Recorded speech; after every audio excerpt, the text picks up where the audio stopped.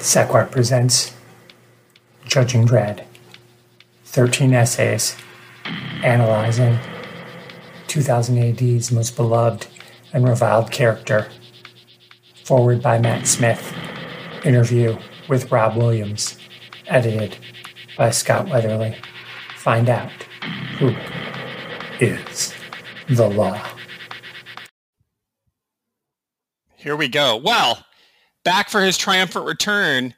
Oh. Dan is back. And here's the thing about Dan. Everybody, you think about your life in terms of like milestones. And so when Dan was on a year ago, he was a fledgling podcaster. He was this guy from South London who everybody just was like, listen to him. He sounds like a guy I want to hang out with. He's probably got tons of free time. Now he's 30 podcasts in and he has a son. No free time. This has been a long time coming. Dan, welcome back. It's been months. We tried to do this in March. Yeah. Here we are, having a child. Congratulations. Yeah, thank you. And yeah, free time. What's that? It's like telling a child nowadays about cassette tapes, and they're like, "What's a cassette tape?"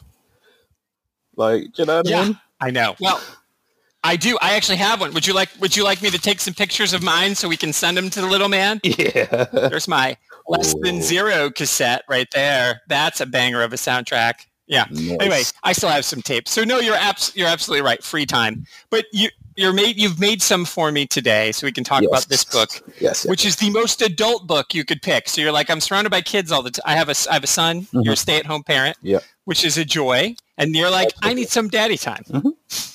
And what better than Buzzkill? What? So tell everybody a little bit about Buzzkill and how you came to it, because this was your pick. Yeah, this was my pick. So basically, the reason I picked it is because Paul, who's the creator of Superheroes for Dummies on this very network, he read it, and I asked him what it was about, and he said, "Oh, it's about this superhero who gets his powers from alcohol and illicit drugs." And I'm like, "Heh." So I thought, well, that seems legit. I'll bite. And so I decided, this is something I want to read and get onto and see what it's like. Because it's like, how many like superhero stories do you hear? It's like, guy gets bitten by a radioactive spider, guy gets exposed to gamma rays. No, this guy has illicit drugs and alcohol. What could go wrong? What could go wrong? It's so brilliant. It's such a cool idea. And so, it's really a tight knit story. It's only 4 issues. It's like 100 pages. So cool. So Paul was like, you should check this out. And you were like, well, damn. Yeah. It is fascinating. And there is a lot of, and it's interesting though, too, because you pick something that has some father issues going in there. And as a new dad yourself. Yeah, we'll talk about. It's there's some father son issues in there, which I think will be interesting because different. I'll be curious to see as a new dad, and then obviously and I don't want this to be a therapy session, but I'm curious like the way that it's I don't know your relationship with your dad. I've got some thoughts about my relationship with my dad, and just kind of that whole idea of passing it down. So it is a very adult book about a guy who takes illicit drugs to become a superhero, but it is also it's very touching in some ways too. Yeah. So I think we've got a lot to talk about. I think so. Yeah, like I said, it's just something. Yeah. It's just something so like original. Like I said, you have Peter Parker who's bitten by a radioactive spider. You have Bruce Banner who's exposed to gamma rays, and then you have this guy who just takes drugs or has alcohol and turns into this superhero. It's kind of like, I don't know, while I was reading it, it kind of just reminded me a little bit of like Miracle Man and Shazam and that sort of thing. And I thought that's pretty cool. Well, let's jump right in, because that is interesting. When we learned, so he calls himself Rumid, but his name is really Francis.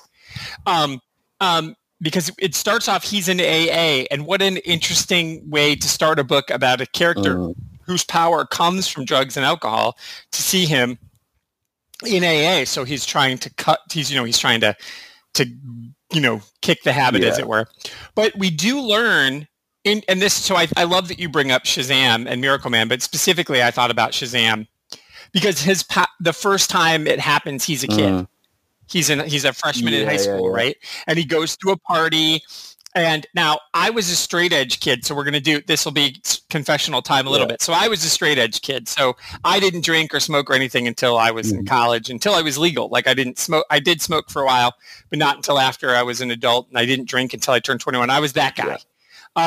So not to call yourself out, but but there were a lot of pressure. It's always a lot of pressure on kids.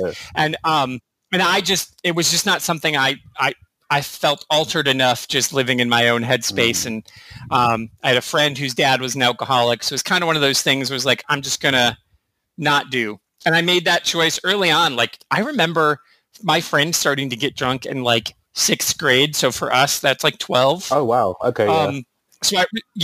Crazy. Right. So I look at this story and I just remember a lot of those high school parties where I grew up where there's so much just free-flowing booze, and you're like, where the fuck, how did everybody get this? So did this ring true for your, because drinking in England is a little bit different. Like, it's like, if you can reach the bar, you can have a pint. So how is it there? Do people drink at high school parties? Was this pretty accurate? Yeah, to an extent, because like the parties we had, we would like get the beers in and stuff like that. But until I reached college, and then we started going clubbing. I was only like 16, 17, and you meant to be like 18 to go clubbing. But, I was growing my beard already. So I, looked the part. And that's when I like started like drinking, like we go clubbing and stuff like that. But before then, I think I've been to a couple house parties, but like you, like before college, I was pretty much like you, like straight edge. I wasn't into drinking and that sort of thing. And because like my mum and my sisters taught me, this is right, this is wrong, stay in the straight and narrow and this, that and the other. And then, unfortunately, just before I turned 14, my mother passed away and stuff like that. And but then, like I said, I got to college and we're having these parties, going clubbing and all that. And I see alcohol, I was like, oh, hello. It's party time. Well, and that's the thing, right? Is there's this, and I think it's depicted really well in here, that first time you do it, no matter what, you have a weird invincible feeling for a short period of time. And unless you're like with people who are going to like shepherd you through it, the first time you drink, you probably feel terrible the next day. Oh, did I feel terrible? Did I feel I was sick as a dog. And this is like my first time in the nightclub. The next day, my ears were ringing all day. Oh. Like, just yeah. You're like, oh, I hate techno music. Why is it still in my head? Yeah. Just a just all day. And it was horrible. And, everyone says, oh, my God, I'm never drinking again. Well, lo and behold, 2 weeks later, I'm back. Right? And that is so perfect, because that's just, except for him, Francis, he waits until college, until university, as we say it over here. But he waits and waits. But, but he has that experience. So it's like, it's such a fascinating story because there's so many, it's so super relatable. No matter how old you are, he's 14, you're 16. I was 21 the first time I drank. I didn't drink until my 21st birthday because that's when it's legal here.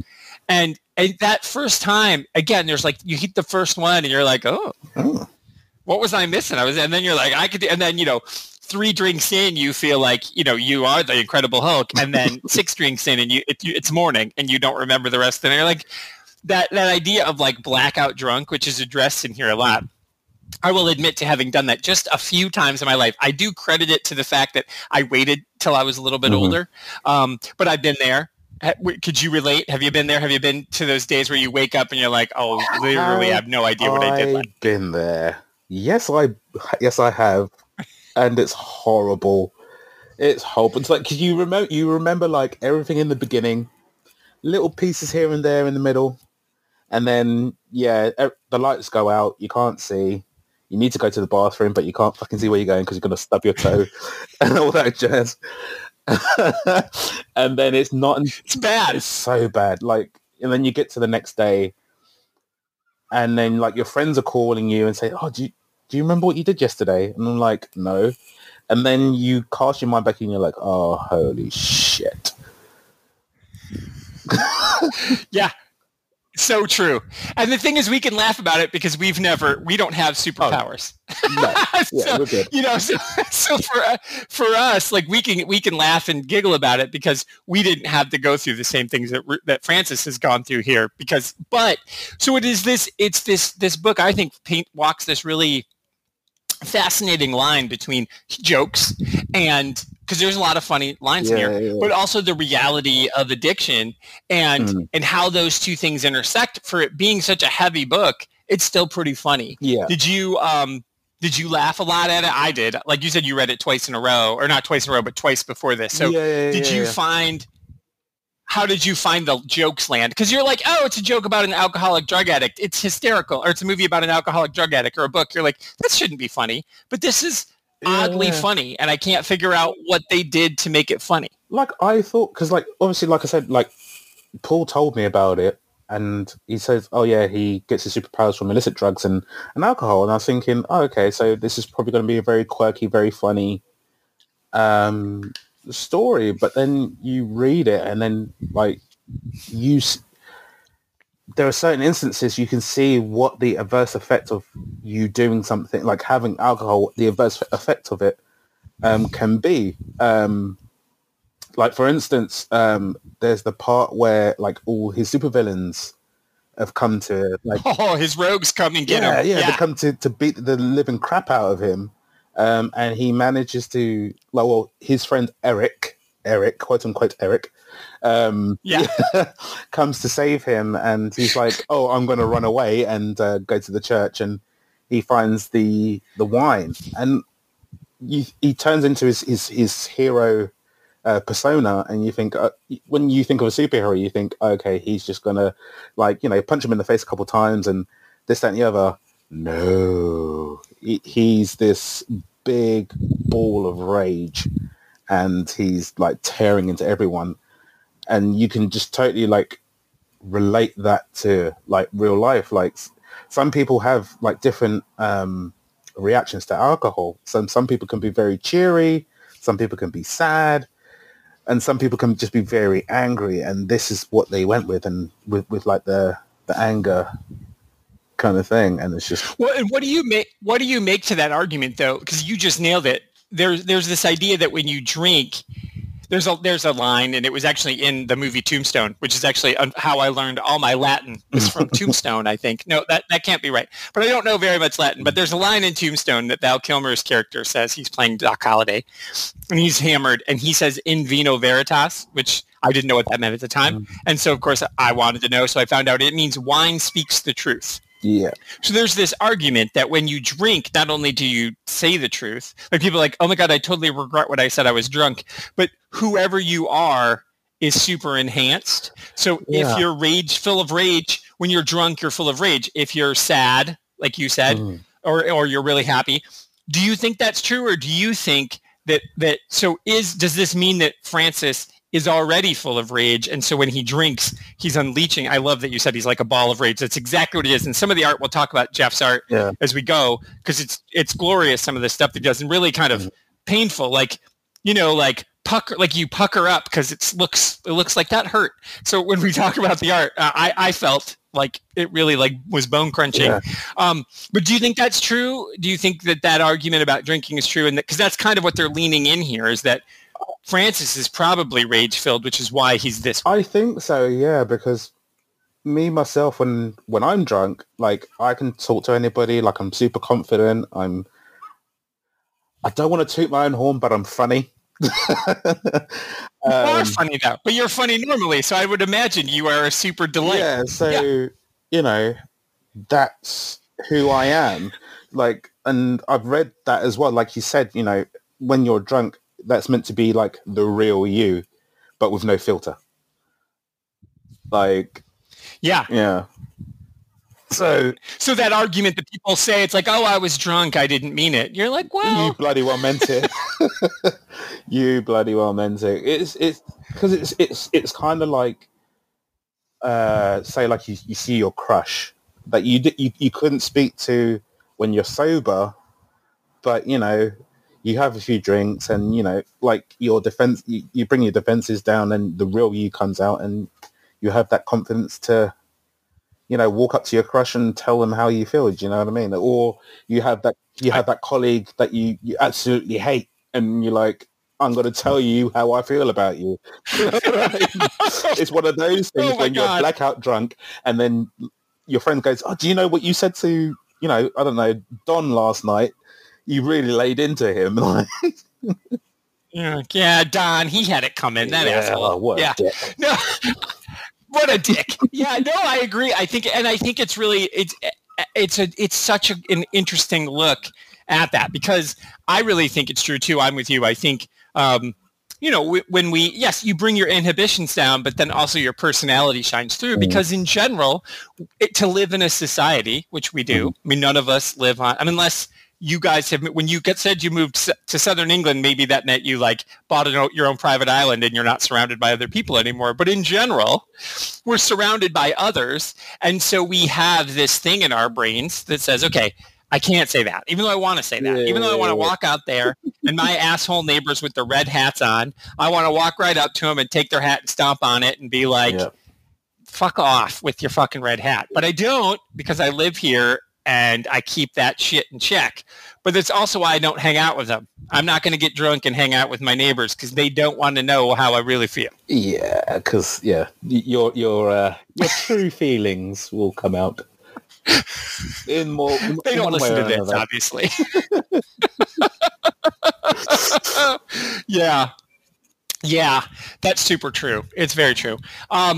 Well, so I find it interesting, too, that there's I keep saying interesting. I need to say a different word. I find it really intriguing. I'll start over. Let me ask you this question. We learn that no matter what the drug is, it affects him differently. So when he's on caffeine, he can read minds. Yeah, I like that. I like that a lot. What did you think about that? I liked it a lot because, they say like people are like onions. There's different layers to their personality and who they are. I liked it a lot because it's not just, he takes a drug and he takes he drinks like a beer or something like that and he turns into this like 6'5", 300-pound muscly man. He can have something like coffee, or he can have something like a Pepsi or something like that, and he'd be able to hear a butterfly flap its wings on the on the air, or he'd be able to tell when somebody's lying. He can hear the heartbeat and everything like that. So that was actually quite awesome. I like what they did with it. I thought that was really cool too. And as a coffee addict, as I am having my coffee and my Batman mug, and I drink. I mean, there was a time I used to smoke, as I said, and that is definitely an addictive thing, and I quit that. That was hard. I did quit drinking coffee for a little while, for maybe like a year or so, and then I realized I think I function better on it, and so I like tricked myself. I like did all this research where it's like, if you've always had caffeine when you read and think and do things, then your brain is wired to have caffeine in it while it's doing things. So keep drinking it. I'm like, yes, science, thank you for telling me it's okay to continue to drink as much coffee as I want. And I love tea. Like people who are like, oh, I have to cut it out at night. I'm like, I'll downgrade to tea after 6, but I'm still drinking it. So, but it's an interesting look at like addiction in general, and the way that like the argument I think being made here is that maybe we're better people. Like, so we already agree. When you're drunk, you say the truth. Well, if you're on a stimulant, whether it's coffee or nicotine or whatever, maybe you're up a little. It gets you through the day. So is the commentary that Cates is making, and his co-writer is the drummer from the band The Toadies, and his name is Mark Resnick. Yeah.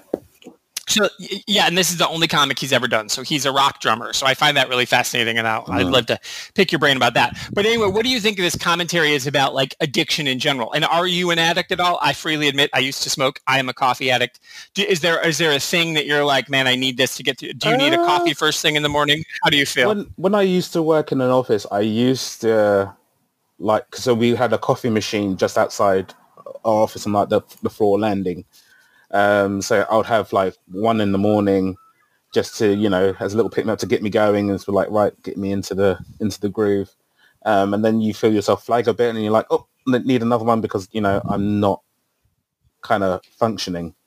So there was that. And then I used to smoke as well. And there'll be times where like things get you kind of stressed out. So I'd like go for a smoke or something like that. So yeah, I think everything with addictions, whether it be like all the time, I feel sometimes it's just like situational, if that makes sense.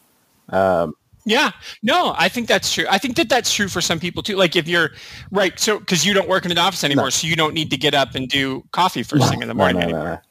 No, exactly. Because I get up with the little guy and like I change his nappy, I make him a milk and whatever, and then I'll just have like my breakfast or something like that. I don't necessarily need coffee because I'm starting to get used to getting up at like 5 a.m. to like do what I need to do with him, and then get on with my day. So I'm always more alert. But obviously, I'm the only thing I'm addicted to at the moment is naps. That's right. He naps, you nap. Yeah. That's the rule. Yeah. We talked about that, but right before he was born, I remember saying something. It's like everybody says it, but it's the advice I got, the best advice you can give to any new parent, and you'll pass it on when somebody has. You're like, listen. Mm-hmm. When that kid sleeps, you drop whatever you're doing. Don't be like, oh, I'm going to do dishes. No. They will be fine. Collapse immediately in a corner. Wherever he falls down, you fall down right next to him and just sleep it off. Exactly. Just sleep it off. Sleep it off. Like most people are like, oh, yeah, I'll just have coffee. It's okay. It'll get me through the day. Bullshit. Yeah. There's not enough caffeine to outdo having an infant. No. None whatsoever. Oh, and then when he gets to be 3 and he won't take naps, and you're just like, but Daddy needs a nap. You should take a nap. See, that's the thing. That's because when you're young, or when they're young and your first kid, and people you don't believe it, but you believe it. So you're smarter than I was, because you're like you said, I'll do dishes, I'll clean the house, I'll do whatever, because the kid's sleeping, and then you're like, oh. Fuck, I really, because now it's 7:30 and she's not, my kids were girls, aren't going to bed, and I'm exhausted, and now I have to stay up because she's up. Ugh, should have taken a nap. Yeah, for sure.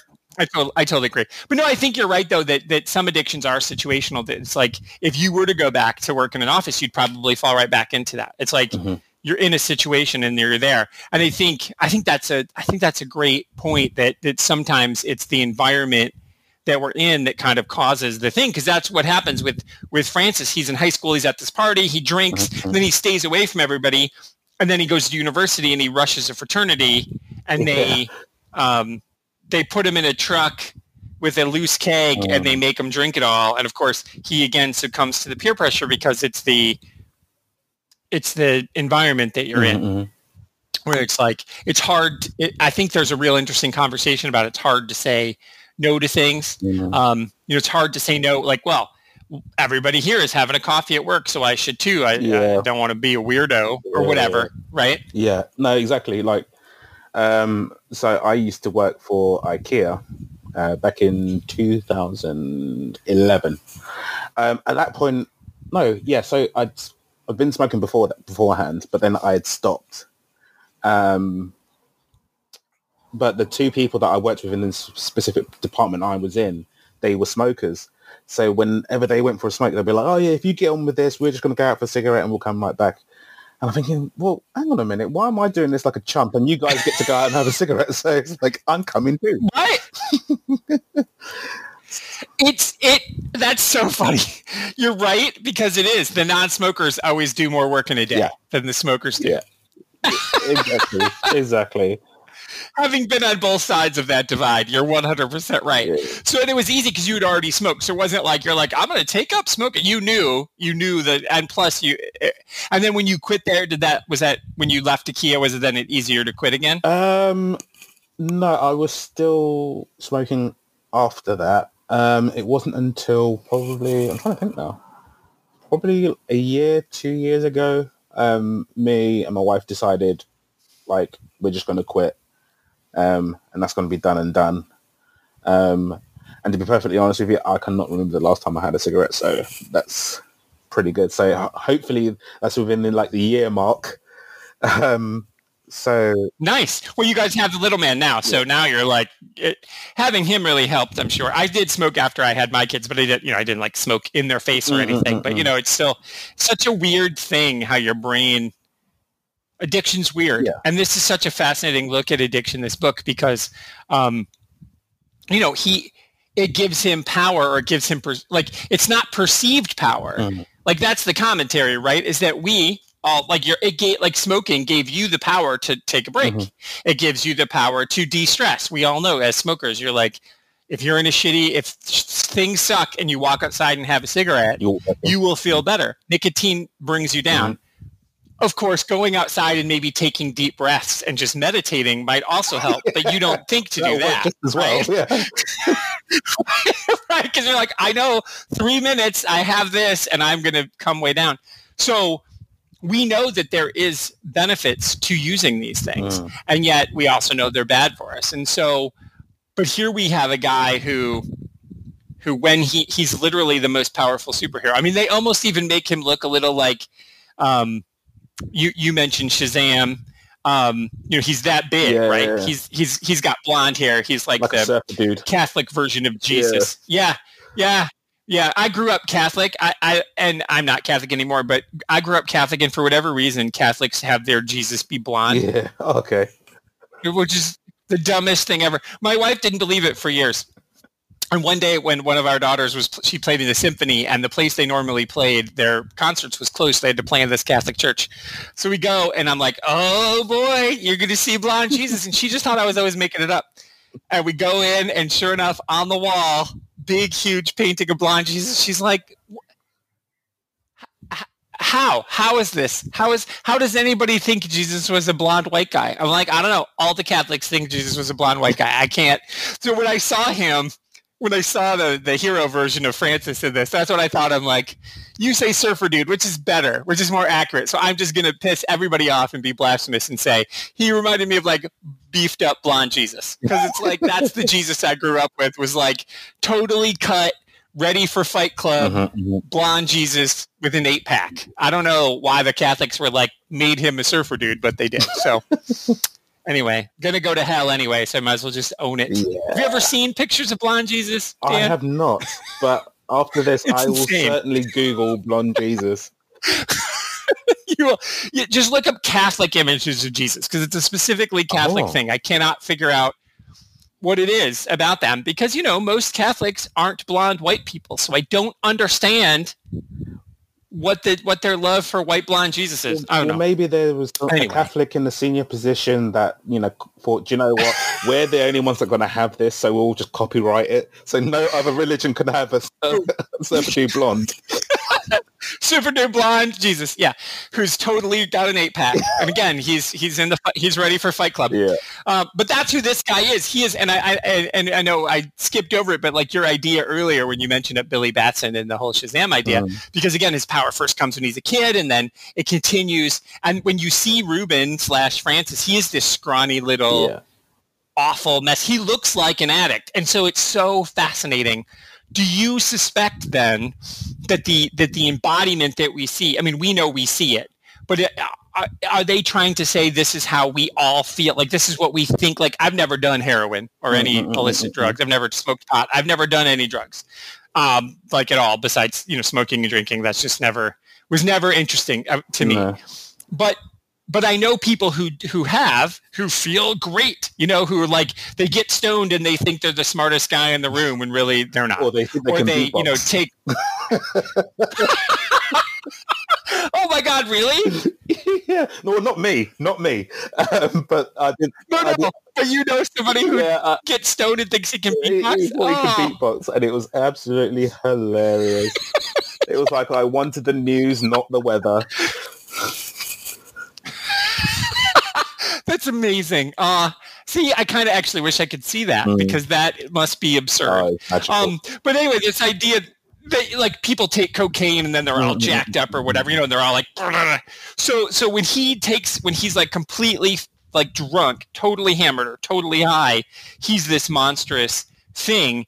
And so is that a warning that they're giving? I mean, obviously there's a warning in this book, like, hey, drugs are bad, everybody. Yeah. But is that the idea of like this idea of what you think is happening is so much different than what's actually happening to your body? Is that what we're supposed to see here? I think so, because like I said, like when you have alcohol, it alters your mood. So you may be happy, you may be sad, you may be, like I said earlier, a big ball of rage.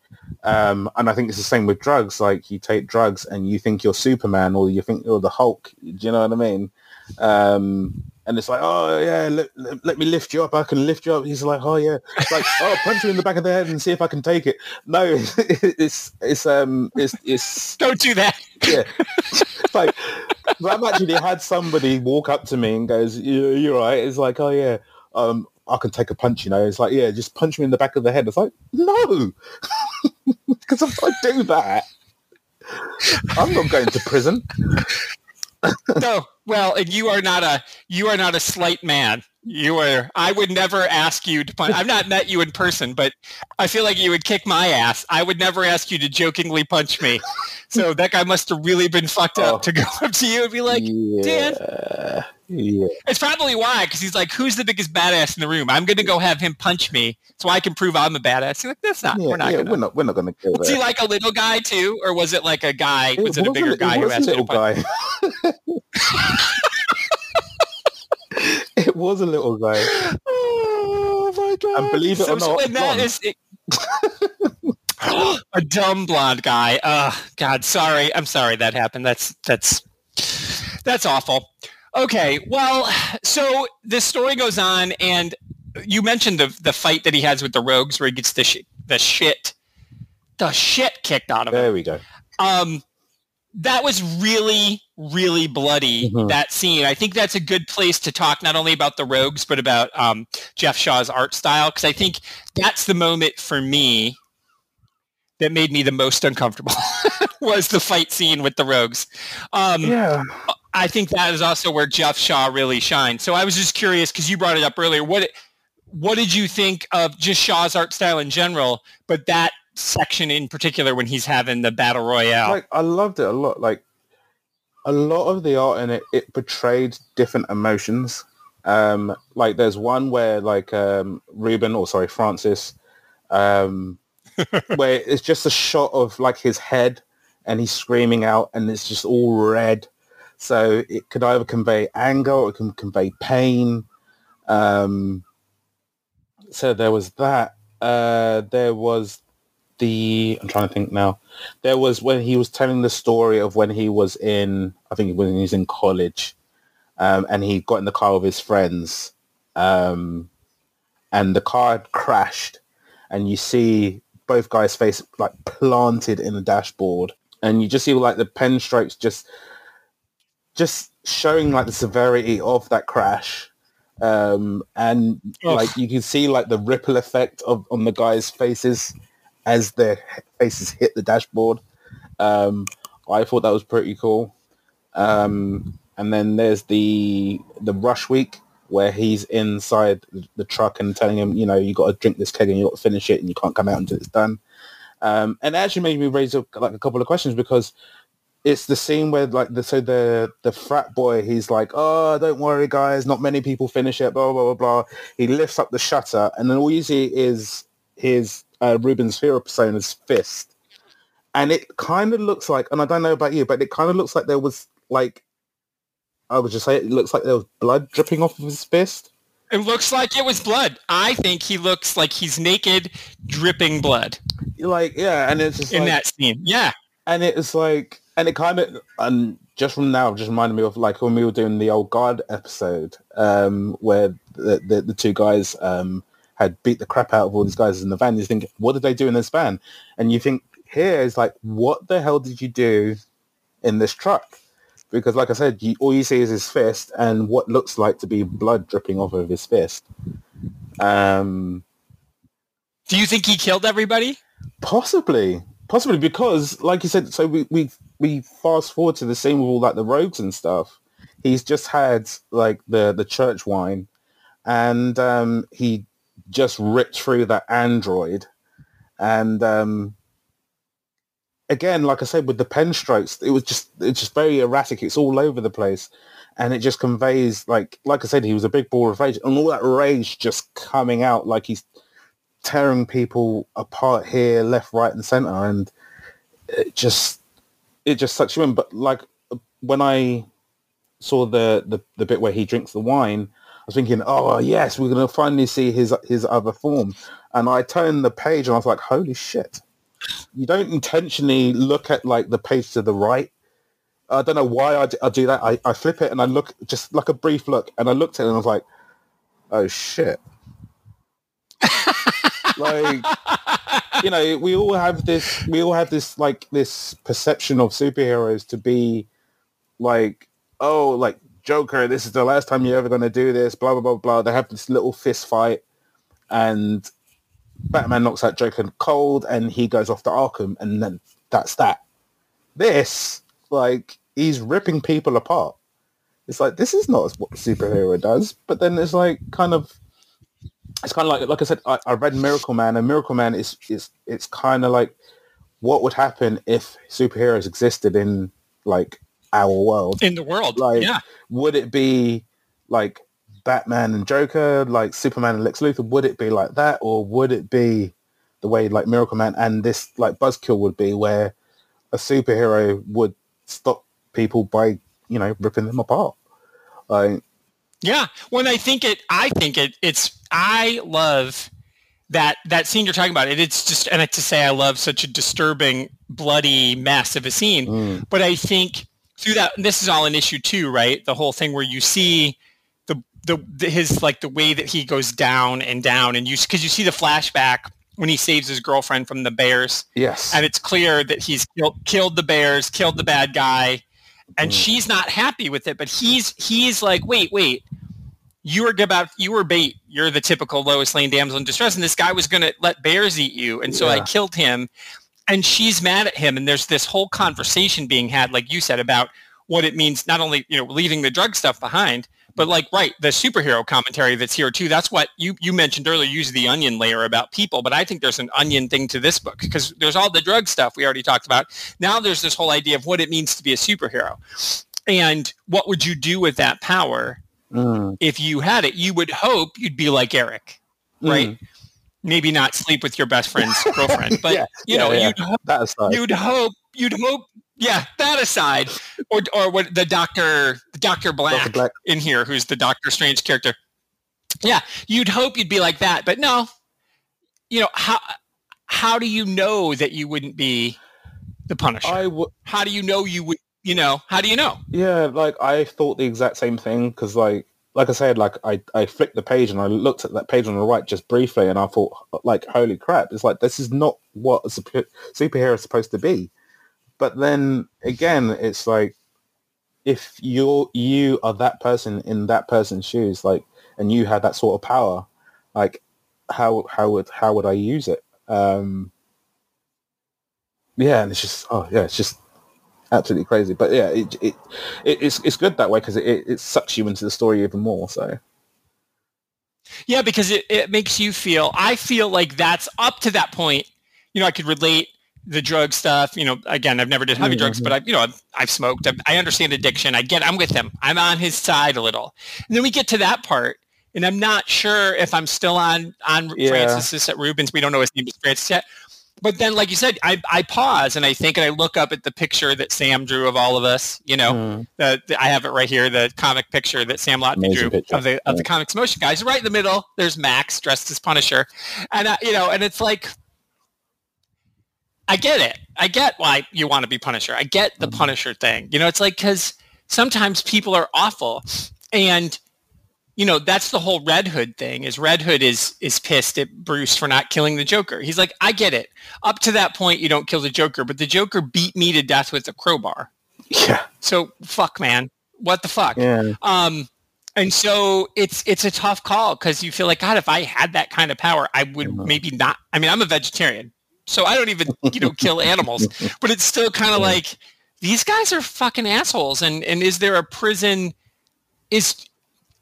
That's such an interesting commentary. Just not about superhero, but like heroism and what do we do in general to bad guys?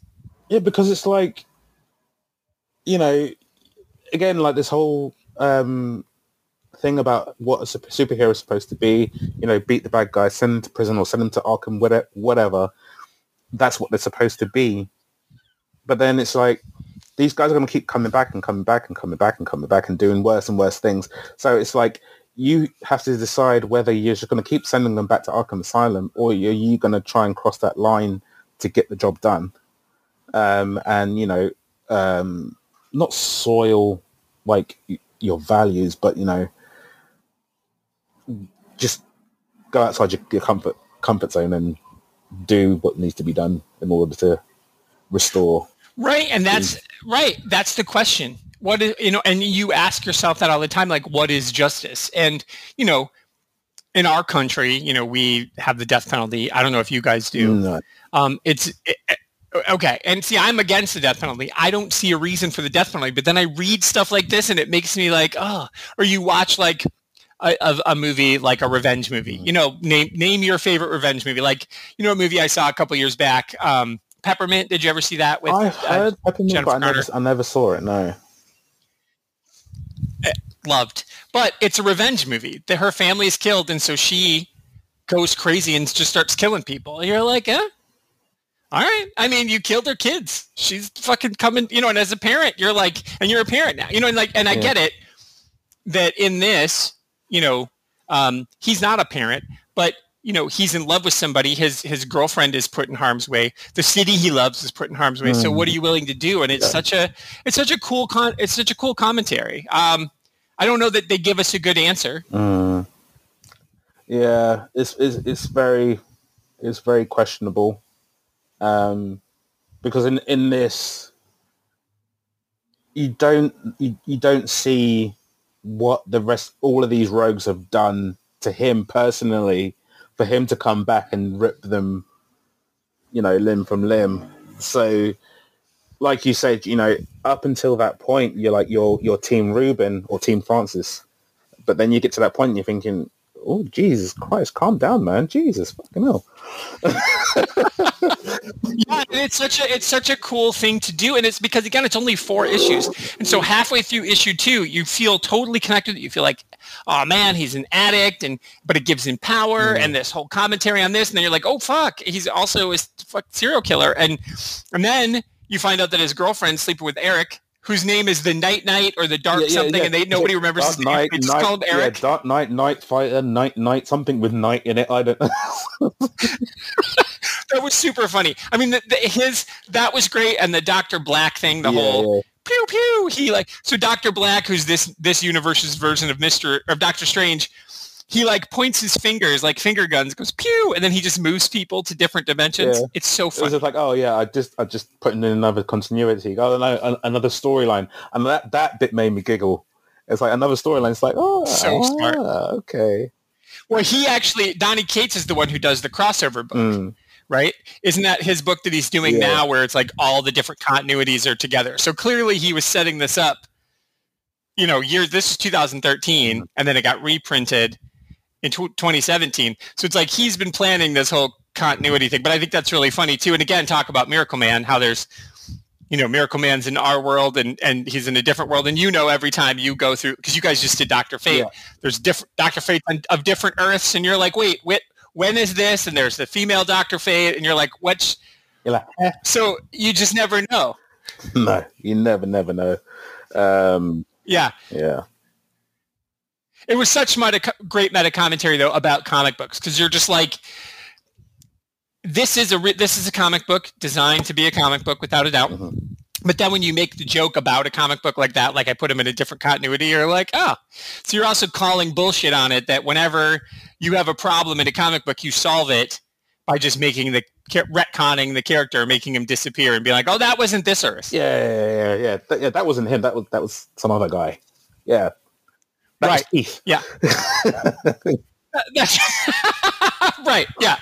So it's silly, but it's also, but we as comic book readers, we both laugh at that, but we're also like, yeah, I'll go along with that. Yeah. Like we didn't have, so this is definitely, we'll get to who it's for at the end, but it's definitely like, if you're not a real heavy comic book reader, that joke is lost on you. And some of like the night thing and that he looks like Doctor Strange and all that stuff, the Shazam reference you made earlier, I think a lot of that is lost on people. Yeah. Like this is for and about comic book nerds. Like this is for us, right? Yeah. I mean, the second time I read it, because when you read something the first time, like you get the gist of the story and you enjoy it, but then you read it the second time and then you notice things that you didn't from the first time you read it. So it's like with the rogues, there are rogues in there that look like villains from like the big two. So there's one that looks like Loki. There's one that looks like Gorilla Grodd. There's the one that's got the smiley face from The Watchmen. Yes, there's one. Yeah, he's just got the button, the comedian's button. Yeah. There's that. But then there were a couple like ridiculous villains thrown in there. There was one that had a goat, and I was like, "What do you need a goat for?" Yeah. It's like, what do you need a goat for? I have to say that is maybe my favorite panel in the whole one is when he wakes up and they're all looking down at him, all the rogue faces. Yeah. Oh my God. It is so awesome. I'm looking at it. One looks like Davy Jones from the Pirates movies.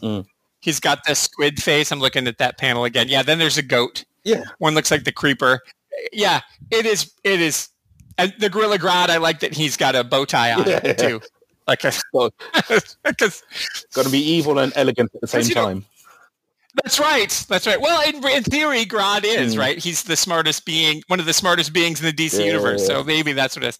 But I just think it was really, really smart commentary on superheroes. And so then the third layer of the onion. So we got the addiction, we've got the superhero meta commentary, and the third layer of the onion is the dad story. Yeah.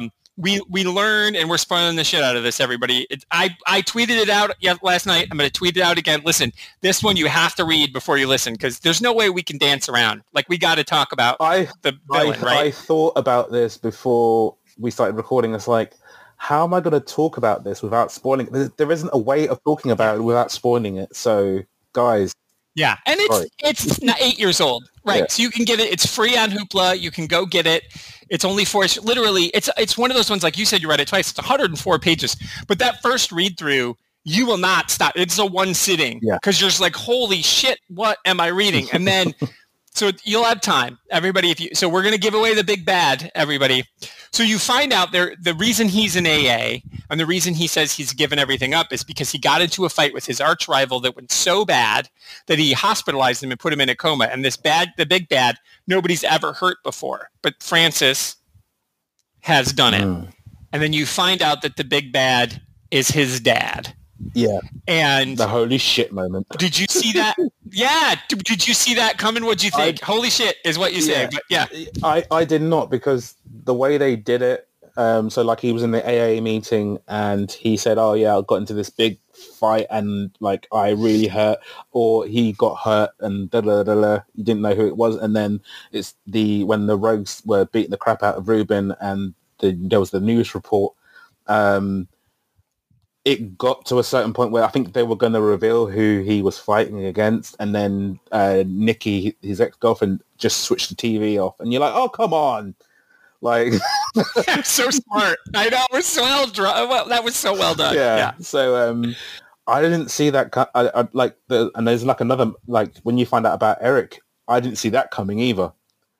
That Eric was sleeping with his girlfriend. Yeah, I didn't see that coming either. But yeah, when you find out. Because I think Eric was like, oh, he's awake, he's back, I don't know what he's going to do, blah, blah, blah, blah. And I'm like, who is it? And then you find out, lo and behold, it's his daddy. Yeah, and it is people can't see, but I'm going to show you this panel. It's not a double panel splash page, it's a full page panel of the dad standing there. He's holding his arms out wide, blood dripping. He's got these scars all over him, smoking a stogie. He says, now, how about a hug for your old man, kiddo? Yeah. Dun, dun, dun. The fuck, man. Holy shit is what you said. It is unbelievable. What a turn. And again, that's the end of issue 3. So imagine if you were reading this in real time, you had to wait a month for the next issue. Oh, that would have been an ass kicker. I'm super glad I didn't have to do it, that I just got to read it. And then we get this flashback of little Francis playing with superhero toys, and his dad is already clearly a villain at that point. And he's like, are you the hero or are you the bad guy? And there's this just like awful way that he's treated him. Now, my dad passed away years ago, and he and I did not, I mean, we had I'll say it was fine. It was fraught, as many relationships are with boys and their dads. Some people have the best relationship in the world with their dad. Some people have no relationships with their dad. Mine with my dad was not abusive like this, but I know people whose parents were. And again, this is where it's almost like this is the moment where I get back on Francis's side again for a minute. It's just like an emotional, again, 4 issues. It was all over the place. So what did you make on the commentary about the, being a chip off the old block and like Francis is just destined to be a killer and a bad guy because his dad's a killer and a bad guy? Do what did you make of all of that? The 4th issue is all about fathers and sons. Share as much as you want to share. I don't know your story. You tell me. You never know. You don't know. Some people are like, I fucking hate my dad. Some people are like, my dad's awesome, and I hated this book because my dad's great. So I don't know. But how did this hit you in some way? And now as a new dad yourself too. So with me and my dad, like he was always around when I was like younger. But then as I got older and older, like I saw him less and less and less. And I think it got to the point of I'm trying to think now.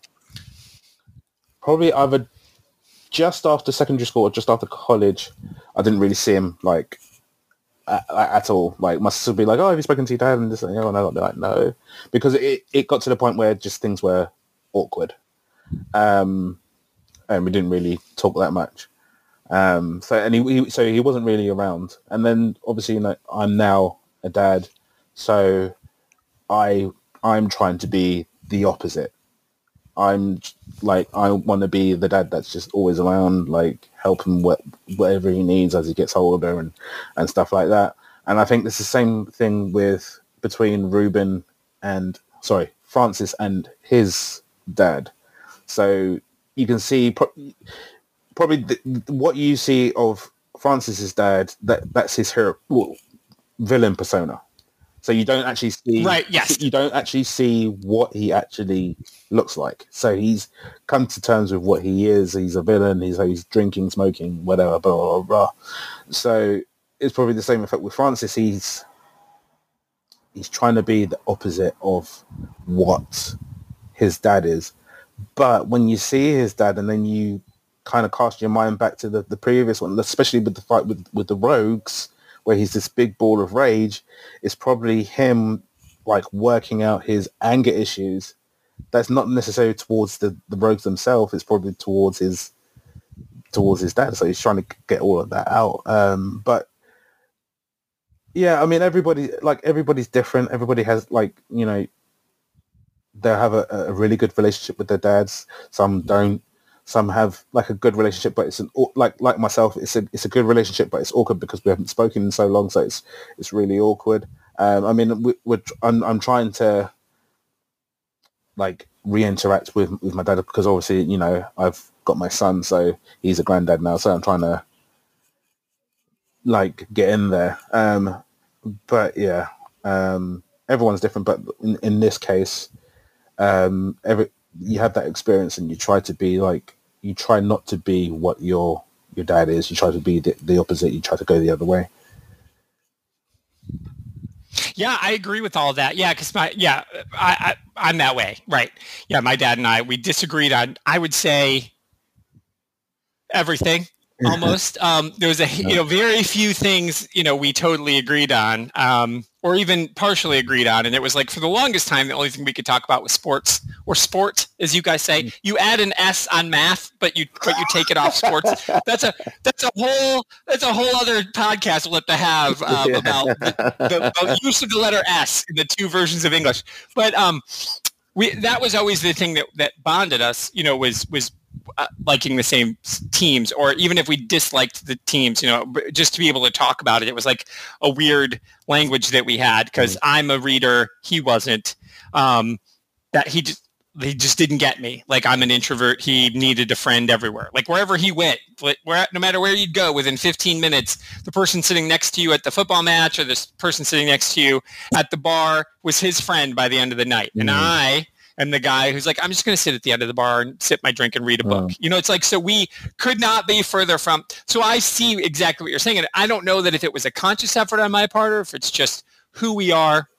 And in the book, there's this conversation too. It's like, is Francis, because he's playing with the dolls, and is he trying to be different than his dad, or is he just different than his dad? And then he's like, now I need to prove why I am. Like, he's justifying just being born different. Like, we're not our dads. You know, some people are spitting images of their dads, and they're just like their dads. And you're a good dad. So you hope your son grows up and is like, thanks for being there, man. I want to do that. I appreciate, you hope that because you are a positive influence on him, not a negative one. So it's for, again, a 4-issue, 100-page comic. There's a lot to think about, man. Yeah. Like, I spoke about this with Stephen Paul, and I said, once I read this, it leaves you with like 100 questions. There is just so much in such a little, like you said, in such a little story. But with Francis, I think Francis was his own person. So like I said, he's playing with his toys, and then his dad comes along and is like, well, what are you doing? Why are you playing with the superhero? You're like, you're not a superhero, you're this. And obviously, Francis just wants to break the stereotype. It's like, I'm nothing like you. This is who I am. I'm a hero. That's always who I'm going to be. But then he does stuff that kind of goes against it. And it's like, I want to root for you, man. But you just can't go around ripping people's heads off. Yeah, you can't. Well, it's interesting what you said earlier. I love what you said earlier, where you were like, when you see his dad, he's all jacked up in his supervillain persona, and he's always that way, which means he's always drunk, or he's always high, or he's always on something. He's never not. And so that's the one way that Francis can gain control, is because once you learn the big reveal, then you go back to the beginning and you're like, oh, fuck. He already knew what a dick his dad, he already knew this power was in his dad. So when he tries it when he's 14 and he freaks out, that's why he doesn't drink again for 4 years, because he's like, he doesn't say, I don't want to be anything like my old man, but that's what he's doing. So again, then there's the commentary of like the nature versus nurture thing. It's like, it's in his genes, his power. Eric says to his girlfriend, the power comes from, you don't know where his power comes from. It's from his dad. He's inherited. Yeah. So there's that whole thing about like what we inherit. And some argue, and I think it's probably true, that those who have alcoholism, which is a real disease, a lot of times it can be inherited. That can just be in the genes. The addictive gene exists. And so it could be that's it. Sometimes, again, so it's like you said, 100 questions. Then you go down this whole psychological rabbit hole of nature versus nurture, and where do you land? It's like, am I going to be just like my dad because he's my dad, or am I going to be nothing like my dad because he wasn't around? Yeah. Or, so it's like so weird.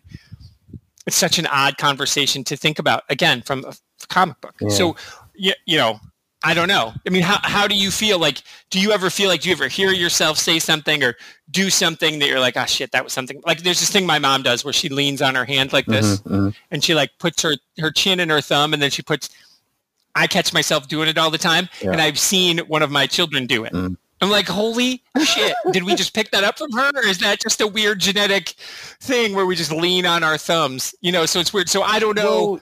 What are your thoughts on that? Yeah, I think, because my dad, the very few events, like extended family events that he came to, he would always be like in a corner on his own. And then I'm pretty much the same, but with like new people. If I don't know you, I won't speak to you. I won't whatever. Unless you come and speak to me, then obviously like I'll warm to you and I won't shut up. So, that's the kind of like the person I am. So it's kind of like with Francis, like I said, I keep going back to the whole rogue scene where he's like in his hero persona and he's this big ball of rage. Like it, and we have like the 100 questions. It's like, is it something within his genes that make him super angry when he's in his hero persona? Or had he seen something that his dad's done in the past, like maybe to his mother or something, and it's just something that's imprinted on him, or is something in his genes. Do you know what I mean? He's replicating what his father's done in the past. Yeah, it's a tough call, and just to skirt around it, because I don't want us to spend too much time on it, but it's interesting what you say about his mom, because there's an implication there of how his mother becomes pregnant, and it's uncomfortable, and I don't want to dwell on it because it was really hard to read, but there is again, one of the 100 questions, and so when you read this, everybody, which you should have read if you've listened to this part. It was I'm assuming it was uncomfortable for me to read. Mm-hmm. You just said it was for you. Yeah. I assume it was uncomfortable for everybody to read. And it's almost one of those things where you're like, if you blink, you missed it.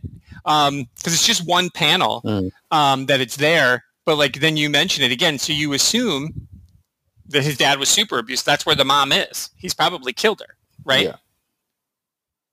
And so Francis, because they're like, why would Francis be stuck with this asshole? Well, where's your mom? Yeah, well, your dad probably killed her at some point in time. He's awful. And so there's his big heroic moment at the end. And I'm curious. He says to her, because he's all jacked up and he goes up into space to fight his dad. Or he's going to take his dad up to space and kill him. But when she says to him, his girlfriend says to him, she's like, but why did you do this to yourself? You said you were quit. And he's like, oh, don't you understand where the power came from? Or weren't you paying attention? So do you think at the end it was that he lied to her and that he did like shoot heroin in his eyes to get all jacked up? Or is she the addiction? Is he addicted to her and that his love for her gave him the power at the end to save her? Which do you think it is? Did he lie or is he in love with her? I think he's in love. Or is it something different? Am I crazy? No. I think he's in love with her because I think at the beginning of the story, he calls her. And then again, when Dr. Black comes along, he's like, oh, I'm your sponsor. We're going to do this. And you need to go and make amends with all these other people. She's like, I think she was the first one on his list. So obviously she means a whole lot to him. And I think on some level, she kept him grounded. And, not to turn into his father. So yeah, totally. Like he was in love with her. I don't think he lied to her. I think he told her stuff, but she didn't really fully grasp the severity of the situation.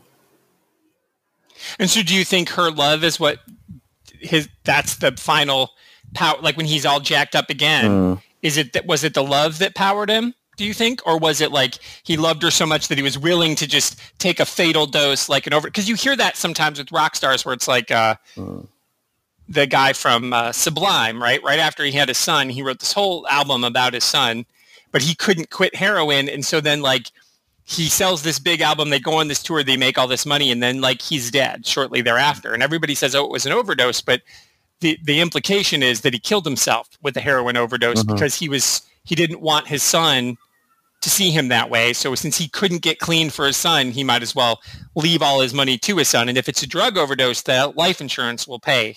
But if he kills himself, it won't. Like, so that's the argument around the internet about the guy from Sublime. But when I see this ending, I'm torn. It's like, is that what he did? Did he like shoot heroin in his eye, or did he summon his strength to overcome the addiction to become a hero one last time?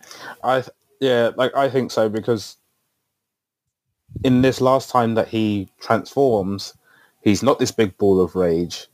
He's calm, he's serene, and he seems very like level-headed, as opposed to what he was before. So he had finally seen his errors of his ways of, getting blind drunk and taking all of these drugs and all of that. So it was definitely his love for her that, was the coup de grace, as it were. And I think so here we are back at, I totally agree with you. Here we are back at the end, but it's one of the 100 questions. Like when you read it, you're like, wait, because he's saying I lied. And then he's also, like you said, he's so serene. And again, that's where Jeff's drawing is amazing, because you can see the difference in him, his whole face. He's still jacked up. Did you notice that his emblem on his chest is the emblem of the fraternity that he rushed? Yeah. So it's on his. Isn't that crazy? It's on his super suit. It's on his T-shirt. Yeah. It's on the frat guy's T-shirt. Yeah. So it's like whatever that's about for him.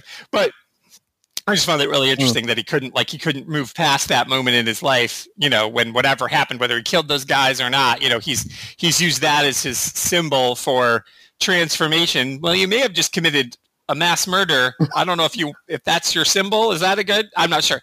But you're right. So it's like all in those moments, I'm totally with you. And then here you get to the end and then you're on his side again and you're like, son of a bitch, I'm on your side again. And so do you think he's done enough? And this is the final layer of the onion, to use your analogy from earlier, which I love. We'll call this one, and then show notes, Buzzkill, the Onion episode. Is the final layer of the onion atonement? Like, is that it? So it's like you have this story about addiction, you have this story about superheroes, you have this story about parenting, and then you have this story about forgiveness and atonement. And do you forgive him? Do you forgive Francis? And should you forgive Francis? Did he do enough? I think I'll just stop there. Did he do enough? I think it's a weird way to atone for what he's done, to save the world from his dad, but to also sacrifice himself. But he probably did it because he feels he probably would sooner or later he would probably turn into his father again. But I think he's done enough. He's tried to atone. He's tried to make amends with all the people, like their version of like the Justice League. He tried to that's a pretty funny scene. I laughed a lot during it. Yeah. He tried to atone with them. He tried to atone with a partner that he's hurt because of his actions. So I think so. I think he's done. He did enough. I think he went above and beyond. Yeah. I agree. I'm with you. And it's so weird because it's like you go through such an emotional roller coaster with him because you're on his side and you're like, whoa, and now you're back on his side. And again, I don't know. For me, the ending question is, you can't unring a bell, right? Mm-hmm. That's the thing. You can't put the toothpaste back in the tube or whatever. But so then we're left with the question too, not just about this comic book, but with ourselves, is like, if you do something awful to somebody, like he didn't ever physically hurt her, he emotionally hurt her. So if you do something, obviously that's a different situation, or maybe it isn't a different situation, and maybe that's the conversation that Kate and Resnick want us to have. It's like, what is too much? What is so much stuff that you've done that you can't undo it? Not undo it, but like to be forgiven. And then you think about the bad stuff you've done in your life, and and I'm not a saint by any stretch of the imagination. I'm not blonde ripped Jesus, but I just want to make sure I'm going to hell. So I don't know.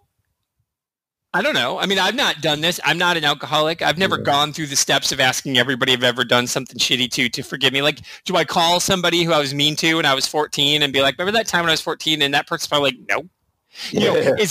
Are the things that we've done to people, do they hang with us? There's this conversation about guilt. It's such a deep, thoughtful book about a drug addict superhero. So I don't know. I mean, what are some of the 100 questions that you're left with that I haven't addressed? Because I would love for everybody to hear what yours are. First and foremost, we never actually find out what his superhero persona's name is.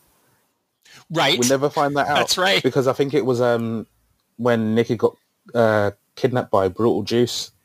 He was like, oh yeah, someone's here. I was like, oh, you're expecting, and then it's crossed out.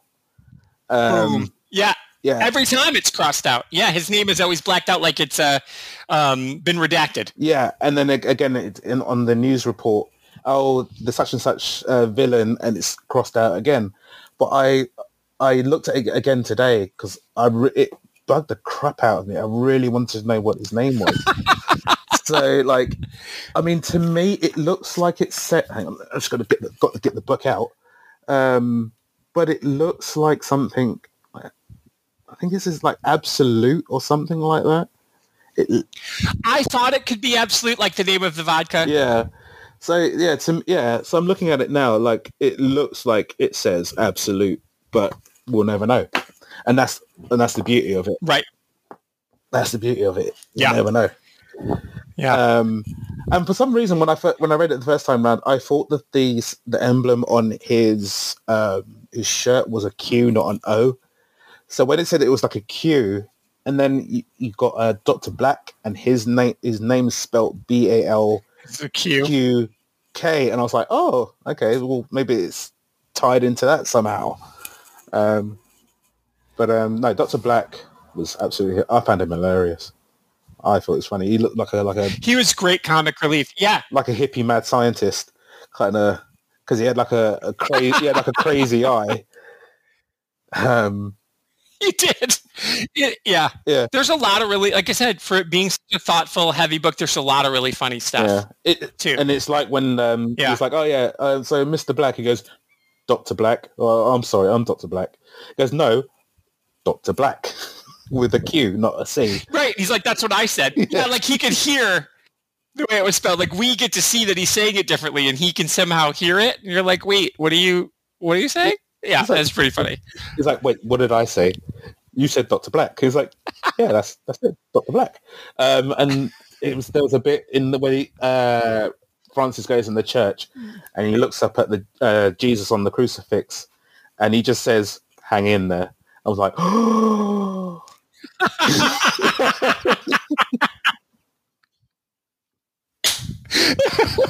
was like, man, how do you get away with something like that? You know, it's pretty funny. It was pretty. That is pretty pretty damn funny.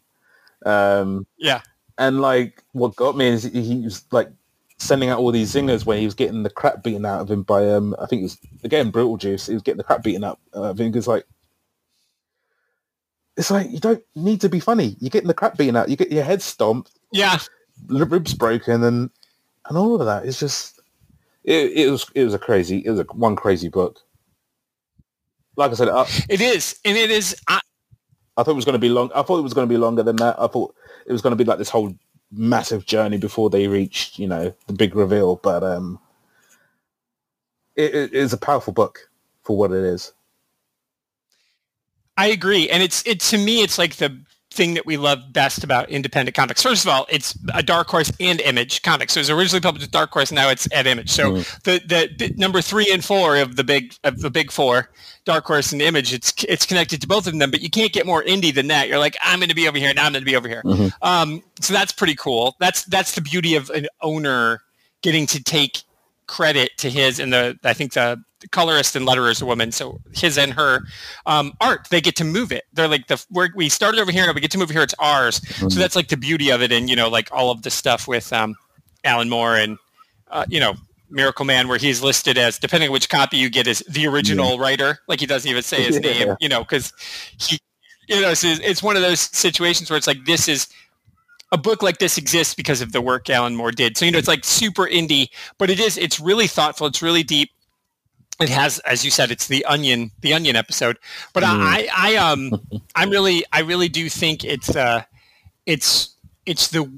story that we can all find something to relate to. So whether it's you just look at it as the commentary on superheroes, it's there. If you wanted to look at the commentary about parenting, about relationships, about addiction, there's so much there for you. And we kind of went through it step by step because I think that made sense to do it that way. So we'd be having a normal conversation instead of being like, and then remember. So, but it's very good. So as you always know, the last question is, who do you recommend this to? Who's the person where you're like, am I wrong? I mean, now that we've talked through it, I'm like, maybe I'm wrong. Could you hand this to a non-comic book reader and go, like, the superhero stuff notwithstanding, this is something you'd read? Who do you recommend this book to? Obviously, Paul recommended it to you. So. Yeah. I mean, I think I would recommend it to someone who probably like reading the big two. And maybe they've got to a stage where it's like, I feel like I'm just reading the same thing over and over and over and over again. Then I'll be like, whoa, funny you should say that. There's a book called Buzzkill, and it's about a superhero who only gets his powers for illicit drugs and alcohol. Read that. And yeah, I think, those are the sort of people that I would tell them to read. Do you know what I mean? Yeah, I do, because there's something, and again, and I love the big two, of course. Mm-hmm. I'm a superhero fan, but I get exhausted sometimes at the lack of stakes. I just watched Black Widow, which I loved. Have you seen it yet? I have not. I was considering, because I got Disney Plus, so I was considering using the Premier Access to watch it, but I think I'll wait until that's gone and then I can just watch it. Yeah. Sure. I really enjoyed the shit out of it, and the problem with it is the stakes were low because it takes place after Civil War but before Infinity War. So you're like, I know that Natasha's going to be fine, and these other characters, you're like, well, I don't know anything about them, so maybe they could all die. And again, you never go into it thinking, well, it's an Iron Man movie, Iron Man's not going to die, but there needs to be some kind of stakes, and I feel like with regular comics now lately, the stakes have been gone.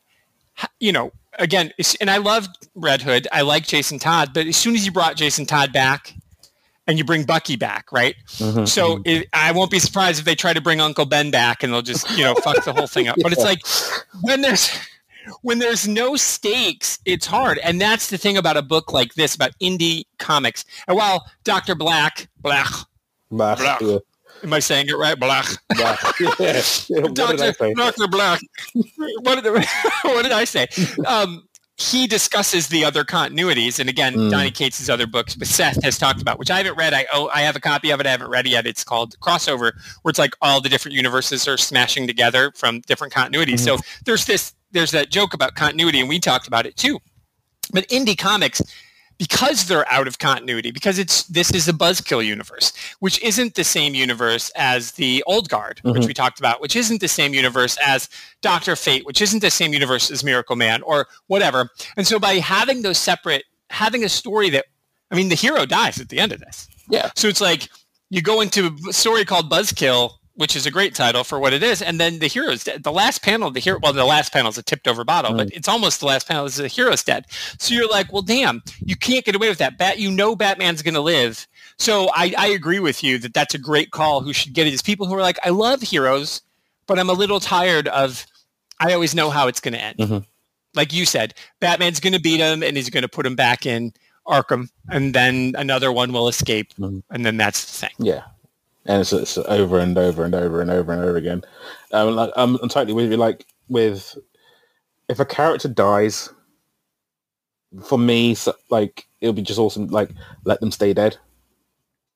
Like, don't bring them back, because otherwise it's just like, oh, well, what else are you going to do with them? Right.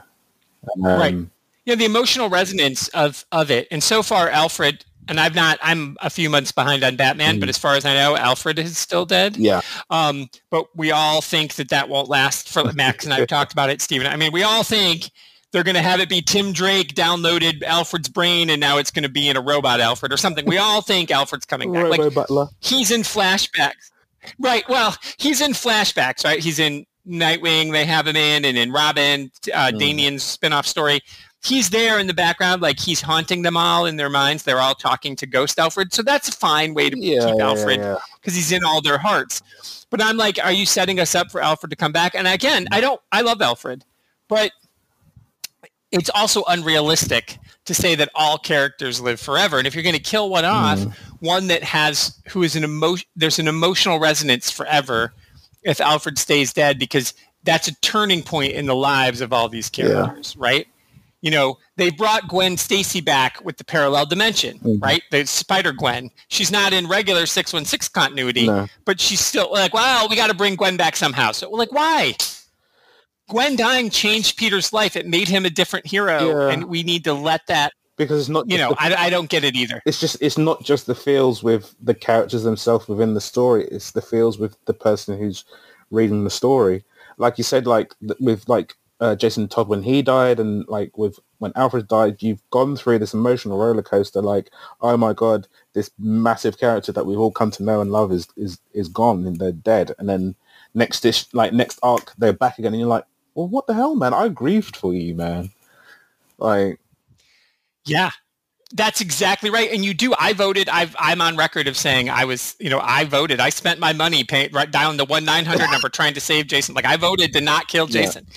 And I was crushed because, Robin's my character and that was pre-Tim Drake, And that's the thing. You're like, well, if they didn't kill Jason Todd, you don't get Tim Drake. I'm like, yeah, but Jason Todd could learn from that and he could become Tim. Like he could have become the nerdy bookworm because he got his ass beat by a crowbar. So he's going to I got to be smarter than the Joker instead of trying. There's things you could have done. So it's yeah, I'm with you. I that's why I love indie comics because sometimes you need 4 issues or the first ever episode of this. I Kill Giants, 7 issues. It needed to be 7. It didn't need to be 6. Didn't need to be 9. It was 7.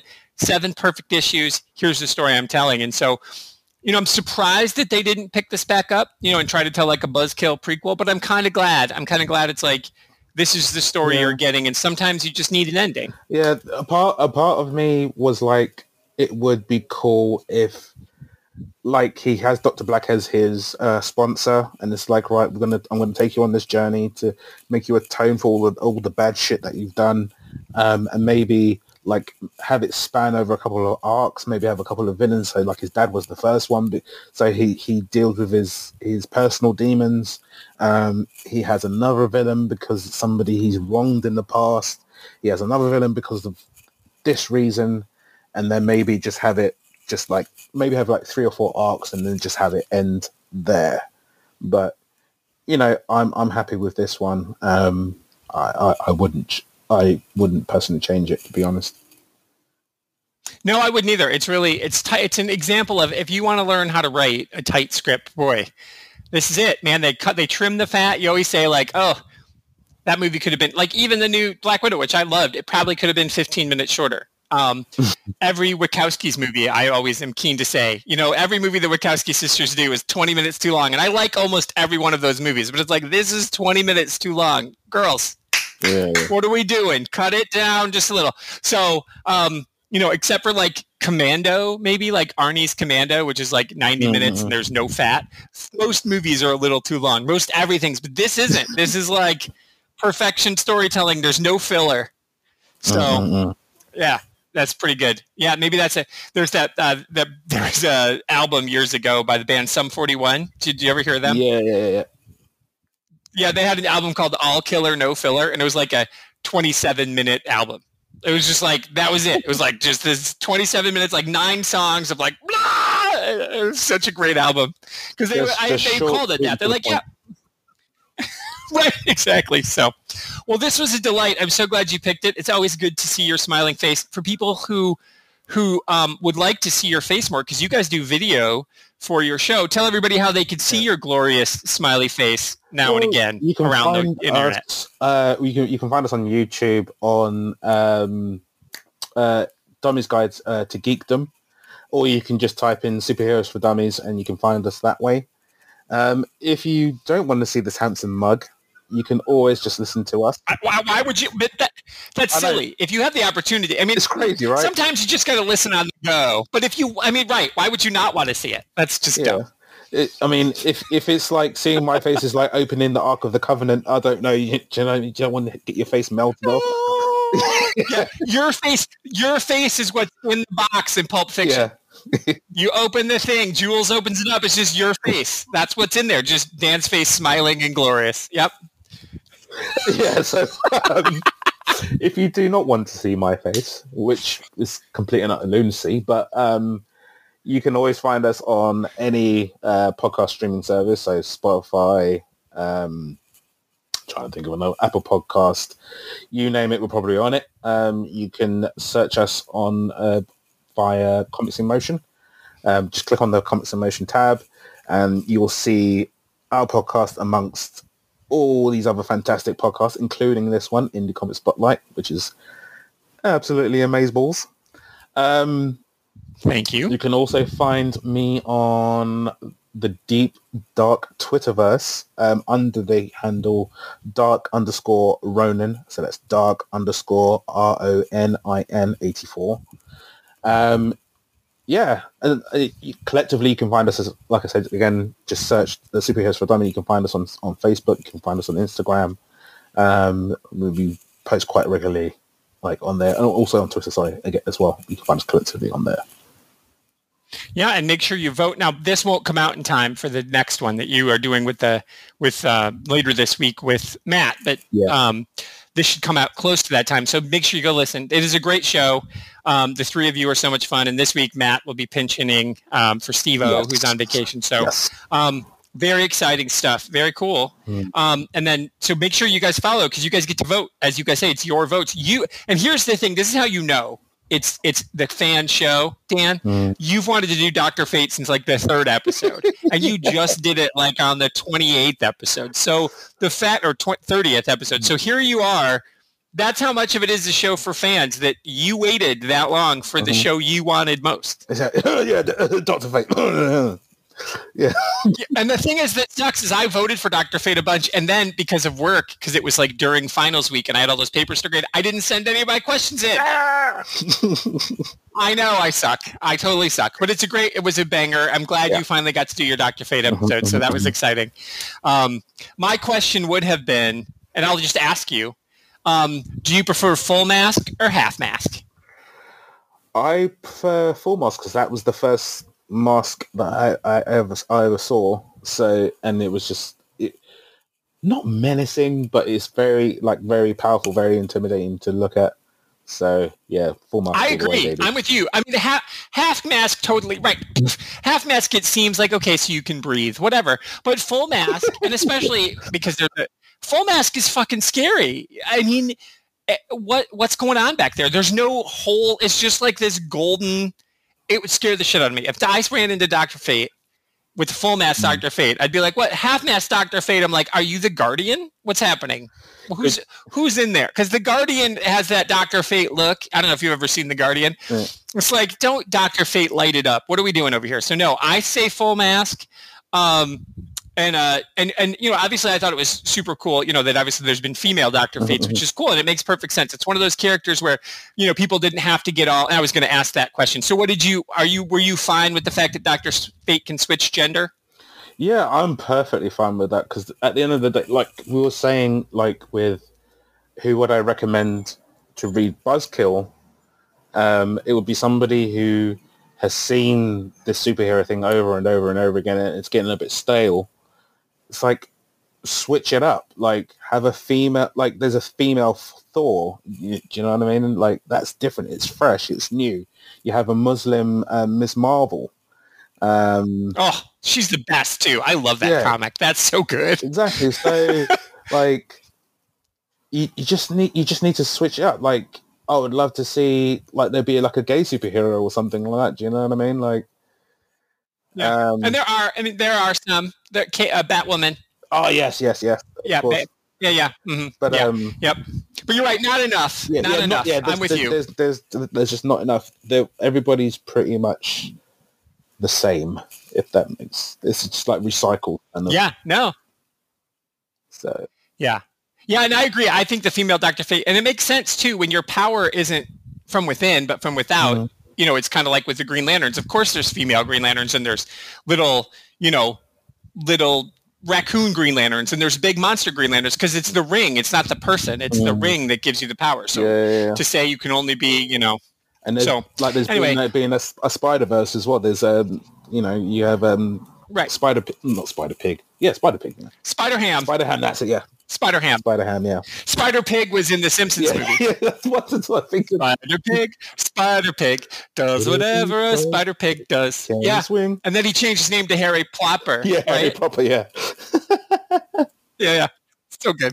Anyway, that's a different show for a different time, a Simpsons episode. Anyway, so get on there, vote for Superhero for Dummies. I'm not saying that Jon Stewart is going to start getting some votes from this guy, but I'm saying Jon Stewart's probably going to start getting some votes. I don't know how you guys feel if you would do individual Green Lanterns or we just need to do Green Lanterns. Well, so far we've done, so there's Robin, but there's multiple Robins. Right. And like with our next episode, we're doing Starman. There's not just one Starman. There's multiple There's a whole load of Starman. Like like you said, Green Lantern, there's a whole load of Green Lanterns, but we always say, like, if there's somebody in particular that you want to know about, then obviously, you know, drop in a request for that person to be discussed. Yeah. And even if we don't do it straight away, we always get to it. So. Right. Yeah. Because I just wondered, because like you guys did Cyborg. But you did Doom Patrol separate as a whole group. So it's like Cyborg by himself, but Cyborg's obviously part of multiple teams, and he's on the Doom Patrol show, of course, but he's not in the comic. But like, so that's why I didn't know with Green Lanterns if I should just start voting Green Lantern or if I should say like specifically, let's do a John Stewart Green Lantern. I think the big two, John and Hal, could each have their own show, and then maybe Kyle. But I think if you did like maybe did one show that was like John and Hal together, and then a separate the John and Hal and the rest, where you did Simon and Jessica, who's my favorite, you know, and all the rest of the Green Lanterns, Kyle. But I think John Stewart, until Jessica Cruz was created, John Stewart was always my favorite Green Lantern. So I just would love for him to get some love. So I'm going to be bombing the website with some Green Lantern love. Is all I'm saying. Just do what feels right. Do what feels right. Do what feels right. And everyone should do that too. So get out there and vote. And you're like, you know what? Who needs an episode? Nightcrawler. You're right. Maybe he does. So you vote for Nightcrawler or Cyclops. Nobody's favorite is Cyclops. No, I know one person whose favorite is Cyclops. He was just on the show. Chase. Cyclops is his favorite, but that was the joke. Nobody's favorite is Cyclops. Come on. So, but anyway, you can follow me on Twitter at Tricycle Boombox or go to my website, AR Farina, and you should subscribe to Comics in Motion and you should read independent comics and you should just read more. As Josh always says, you should read more comics, right? That's what they say at DCN. Read more comics. Read more. So thank you for joining me, my friend. It is a delight to see you like always. Well, it's been an absolute pleasure and I hope to be back. And actually, I'm looking to get the second arc of The Old Guard. So I want to come back and discuss that with you. So. For sure. Yeah. Let's do that. We'll make a plan. All right. Thanks everybody, and we'll see you all next time. Bye-bye. Well, hey, thanks everybody for joining this quick promo for my friend Gabe Cheng's new Kickstarter for For Mali Part 4, which is the end of the For Mali saga. So if you want to know more about the first few parts of For Mali, I will link in the show notes to when Gabe came on to talk about a different Kickstarter. But this one I don't have in advance. So we're just doing a quick promo so that when you guys all go and support For Mali, then I get a copy of Part 4 and then Gabe can go back on. We can talk about how this whole series ended. Absolutely. And, yeah. So Gabe, thanks for being here. Yeah. Thank you for having me again. This is so exciting. So you're doing Part 4. So I guess let everybody know, just if they've not heard it before, if they're a new listener, right. They're like, hey, who's Gabe? What is this? So just everybody like the idea of what For Mali is, and you know, you're good. You're a film guy, so I'll get out of your way. You do the elevator pitch. Yeah, it's about an antisocial talking dog named Molly who lives alone in the New Jersey forest, and she helps a recently divorced outsider named Greg rescue his sister from a hidden evil. And as you said, it's the fourth and concluding chapter of this story that I've been working on for a long time. And I'm just really, really proud of everything that I've done. I work with a great artist whose name is Benjamin Sawyer. It's been a long journey. I probably should have said at the outset that this is my first comic that I've ever done. You know, and I've really learned a lot, and I'm excited to bring it to Kickstarter finally, because it's really like the culmination of not just all the things that I've learned doing comics and writing for comics, but it's also just a story that I'm really, really excited to tell with a bunch of really cool artists that I'm very excited to work with and to bring their art to people.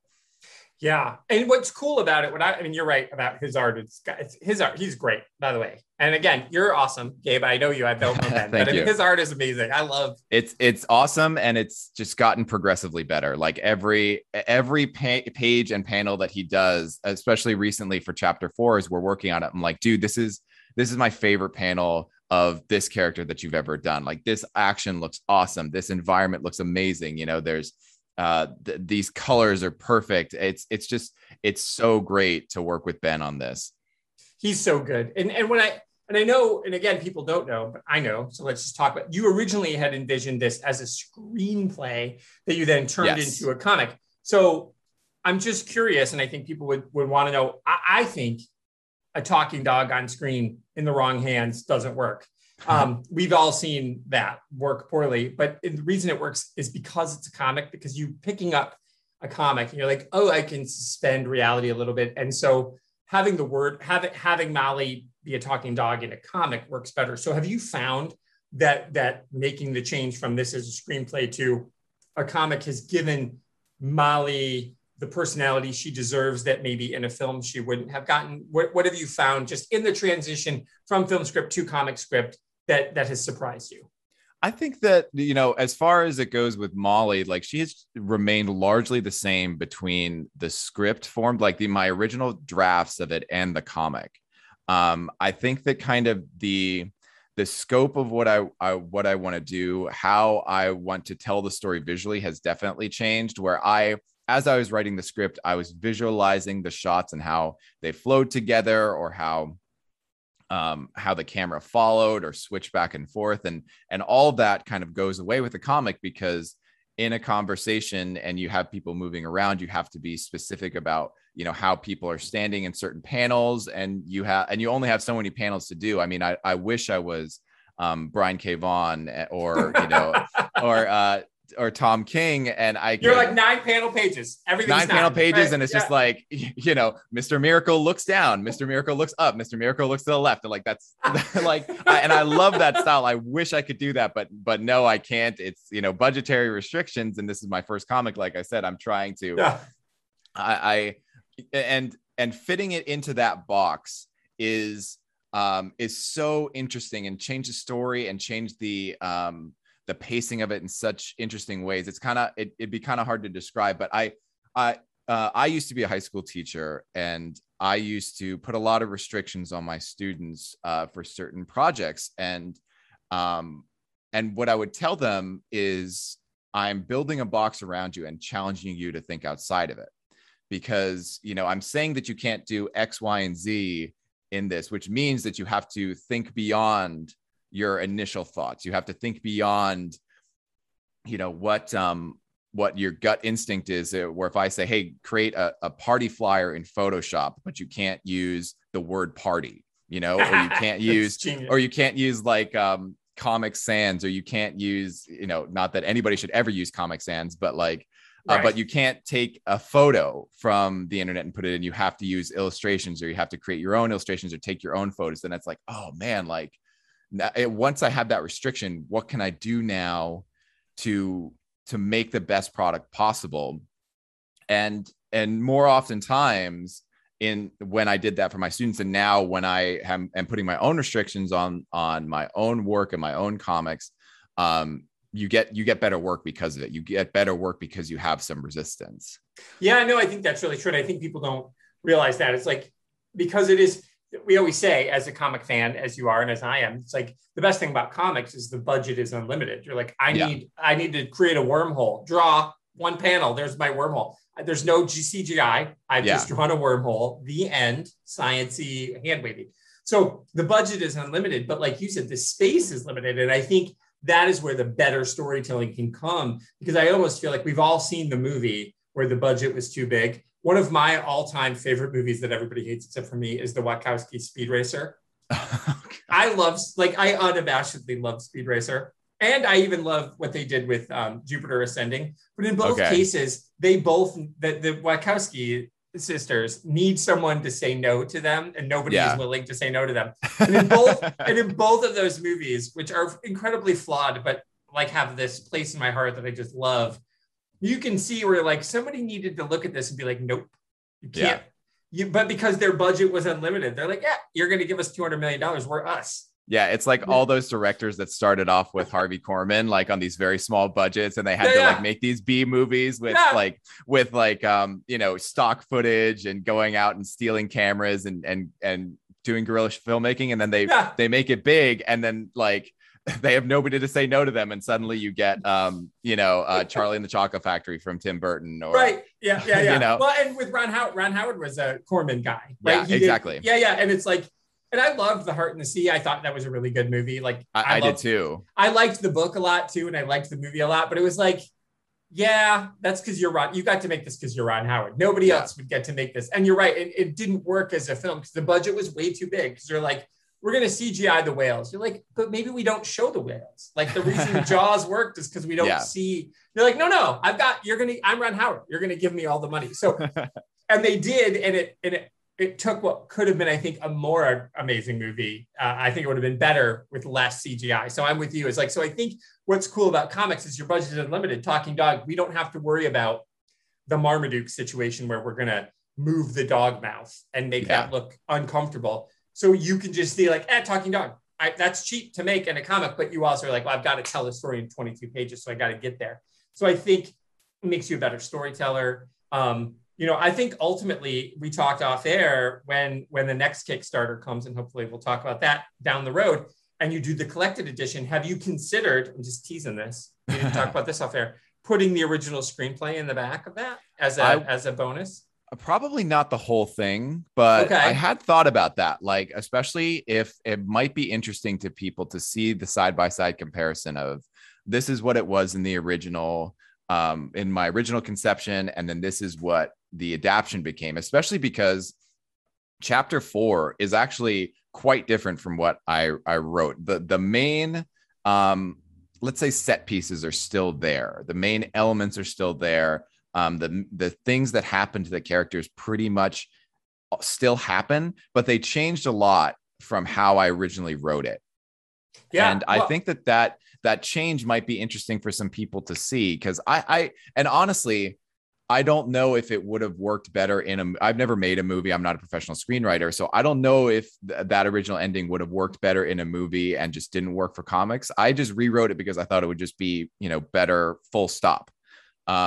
But I think that some of those changes, some of those comparisons, and some of those similarities, because like I'm saying, like Molly didn't change that much. Her dialogue in the original script is pretty much what comes up in For Molly. Like there's some things I took out because those conversations weren't important, or I took them out for time. But seeing what changed and what didn't change, that's not a bad idea. Maybe I'll do that. And you just do it as like the extra, right? You know how and we'll get to that next. Like in Kickstarters, it's like, hey, if you just want the PDF, it's $10. But if you want this, it's this. And if you want the script, hey, and you're willing to pay $50, I'll send you the script. I mean, I'm just telling you right now, you'll have one person plunk down that $50. It's me. I would love it. I would love to see it, because I like as a book nerd. I always love adaptations. It's one of the things. We actually just read The Good Lord Bird and then watched the miniseries. And it was like, the problem with it wasn't, Ethan Hawke was amazing. It was like his finest performance ever, but it was like so exactly like the book. You're like, why'd you make this? Right. Like, you know what I mean? Like an adaptation, the reason we all like Zack Snyder, people shit on Watchmen, is because it's exact until the squid thing at the end. It is exactly the comic book. And you're like, and for whatever reason, people are like, we want the movie to be just like the book. But then when someone gives you that, you hate it too. Yeah. And it's that realization that an adaptation has to adapt. It has to change. You can't just put it all up there. So I would be fascinated to see what you originally thought. And as we were talking off air, we all grow as writers, and it's been 4 years since you've been working on this, and longer still since you originally invented Molly. So it'd be great to see who she was and who Greg was 6 years ago when you wrote this original screenplay, and who he is now. I just think that would be a cool way for us as other artists and other fans to see a process without you having to like give a masterclass on it. Although I'm sure you'd be like, yes, hire me masterclass. Gabe Cheng's masterclass, I will do that for whatever you're charging. Certainly extremely popular too. Right. Hey, I'm sure it's going to outsell the Neil Gaiman one. The Neil Gaiman one, Neil Gaiman, we've got Gabe Cheng here. But you know what I mean? Like, I would be fascinated just as a person who respects the work that you do and who wants to learn from fellow artists. So I'll put that in your ear for next time. So, but let's do that. Tell everybody. So obviously the Kickstarter is going to run from July 14th to August 6th, and it's going to be for issue 4. And so if you don't have, I'm assuming one of the goals, one of the things people will pay for, if they're hearing this, they're like, wait, I don't have issues 1 through 3. Will one of the tiers be that they'll get that? Absolutely. The lower tiers, you can get all 4 of them digitally, and then number 4 on print. And then some of the mid tiers are all 4 in the floppy version. So like we were talking about, I haven't done the trade yet, but that is available in the campaign. Nice. That's amazing. Okay. And so now, because you've done, how is it going to work? Like, I'll put a link in the show notes, but for those audio learners like me, because you've done a few Kickstarters, is it when they search, if they're not clicking on the show notes because they're driving right now and they're like, I want to remember this for later. Do they just go to Kickstarter if they get Kickstarter Gabe Chang, or do they do For Molly #4? What's the keyword that they need to look for? I think the best thing to do is probably to search For Molly. Okay. And I imagine that if you search my name, it might come up, but for sure, if you search For Molly, it'll come up. Okay, excellent. And so what are the cool, so we know we can get all of the editions. So if you've not read one For Molly, first of all, what is wrong with you? You should go back and listen to us. Gabe and I talked last year about, this is such a cool, and I know you're like, hey, talking dogs. Again, it's not Marmaduke, everybody. It's really, it's always a risk, right? People like talking dogs are like, yeah, it's so smart. It's so good. It's so loving and touching. And I, of course, wrote something in there. I fan fictioned a whole environmental story that wasn't there. And I appreciate that you were like, I didn't write that, but you were glad I saw it. So I that's the beauty of art, right? You see what you want to see. And I wanted that. That's what I wanted. An environmental standoff in New Jersey, because sure, that's what's happening there. But so what if they can get the 1 through 4 digitally, they can get the floppies. What are the other cool things? You can assign some stuff. Are there going to be some like, because with your last one, you had some other cool extras that people can get. What are some of the cool extras they can get for this? There is some art that's going to be coming out in stickers and postcards, and it's from from Ben and also from my sister Izzy, who's an incredible artist. She does the covers, right? No, she does the covers of the other one. She did the covers of the other one. She's not doing a cover for this one, because for this one, I have Ben's cover, which is amazing, which people can go out and see on either my social media or on the Kickstarter. But I also am very, very excited because I have 2 variant cover artists that are doing variant covers. One of them is named Kathleen Abalos. She's an artist in Southern California. She did a really beautiful, like painterly variant cover that I'm very, very excited about. But the second variant cover is done by Emma Kubert, who I'm very, very excited to have on board, who did like a totally cool, very dynamic variant cover for chapter 4 that I'm extremely excited about. So you can get that variant cover on one of the floppies. As part of the campaign, the stretch goals are going to be postcards of those variant covers. So you can have, small prints of those. And they are going to be included as part of anybody that buys a physical copy will get, those postcards when we hit those stretch goals. Nice. Very cool. Two other really cool rewards are things I've done in the past, or one thing I've done in the past, which is Ben, who's the main artist for the book, will do a custom pet portrait. So you can get your pet that's amazing, done by illustrated by Ben Sawyer. And this is something cool and new that I've learned about from some of my other writer friends who've done Kickstarters. I'm doing a custom variant cover. Okay. So if you get this tier, Elisa Menegel, who is the artist for my other comics, Into the Wilderness, Love at First Bite, and then my next one coming up, will do a custom variant cover of whoever backs. So you or somebody that you select can be on a cover of For Molly. So she will do a completely new cover. There isn't a design on the Kickstarter yet because we haven't come up with it yet. But you will be on the cover with Greg and Molly, and then I will get that copy of the comic printed and sent to you, and you will have a variant cover with yourself on it of For Molly #4. Dude, that's amazing. People, that's people want that. Click on that, because who doesn't want that? Like, I backed a Kickstarter once where the guy was like, "Hey, if you hit this level, I'll put you in the comic." And in his comic, the main character has autism, and so I did that one and then gave it to my boss, whose son has autism. So now her son is in the comic. Like, he'll be in issue 3. It's not made yet, but she sent me. I got the design of it. And like, she cried. It was great. It was like so cool. Really great. You know what I mean? Like, so like the idea of like, we comic nerds, we get that. Like my group, my Comics in Motion group, we had Sam Lotfi, the cover artist for Teenage Mutant Ninja Turtles. Right. He did a group shot of us all as our favorite superheroes. He called it the Justice Avengers. And so we all have, like, I actually have the original, and your camera's not on, but mine is on. There it is. Oh, wow. That's incredible. Me as Robin, but done by Sam Lotfi. And it's like, we all love shit like that. Like, we, like professional comic book artists drawing pictures of us. Like that's like a dream. Like, yeah, even though it's just the one. So that is so cool. Everybody, and Elisa is just an incredible artist. I mean, Love at First Bite is so good. Yeah, I mean, Love at First Bite and Into the Wilderness are the ones that are out there that I've done, but I'm working with her on my next one, and oh my God, is she nailing it? Like I wish I could tell you more about it. It's a little bit too far in the future, and I will come back on the podcast and talk about it. Of course, 100%, anytime. But anybody that gets this custom variant cover for For Molly will not be disappointed by Elisa's work. She is fantastic. Dude, that's so cool. That's amazing. Well, so everybody's going to do that. So let us say the stuff out loud one last time, how they follow you on Instagram and Twitter and how they get to the Kickstarter. And then I'll link to it as well. And then the other cool thing, everybody, if you love hearing Gabe's voice, which why wouldn't you?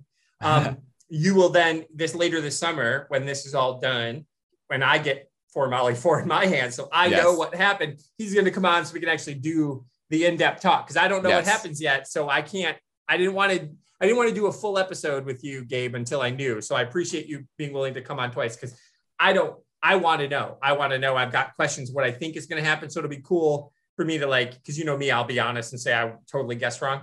So it'll be cool when I get issue 4 and be like, you totally screwed me. I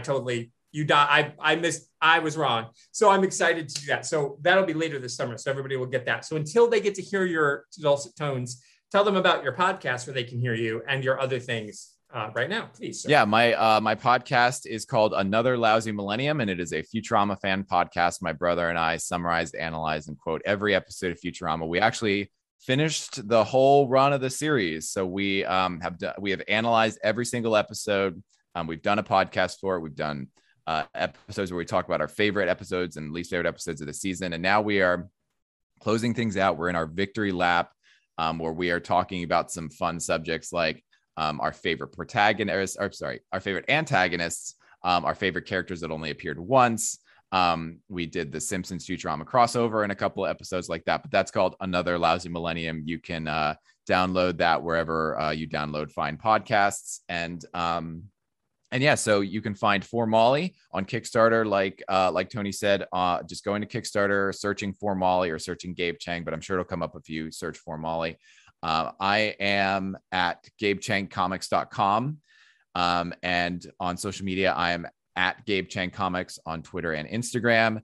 And on Facebook, it's For Molly Comic. Dude, that's awesome. So all those links will be in there. So thank you for coming back. I can't wait to talk to you in a few months when I get this in my hot hand. So this is going to run from July into August. So we'll probably see print copies of this fall is when we feel like we get these. Okay. So this fall, everybody, sometime in September, October, Gabe will be back on. We'll talk about For Molly, but I'm sure by then we'll know about the other secret projects. So we'll talk about that too. Yes, absolutely. I'm hoping to do that in the fall as well. Cool. Well, all right. Well, thank you again for coming on, and everybody go click. I'm going to be there. I know your brother's always your first supporter, so I'm sure I won't beat him, but I'm marking my calendar July 14th. I want to try to get on there and support it on the first day because you always get extra cool shit when you support on the first day too. So I'm going to get on the first day. I'm going to get there. You guys are all going to get there. And thanks, Gabe. Thank you. All right, man.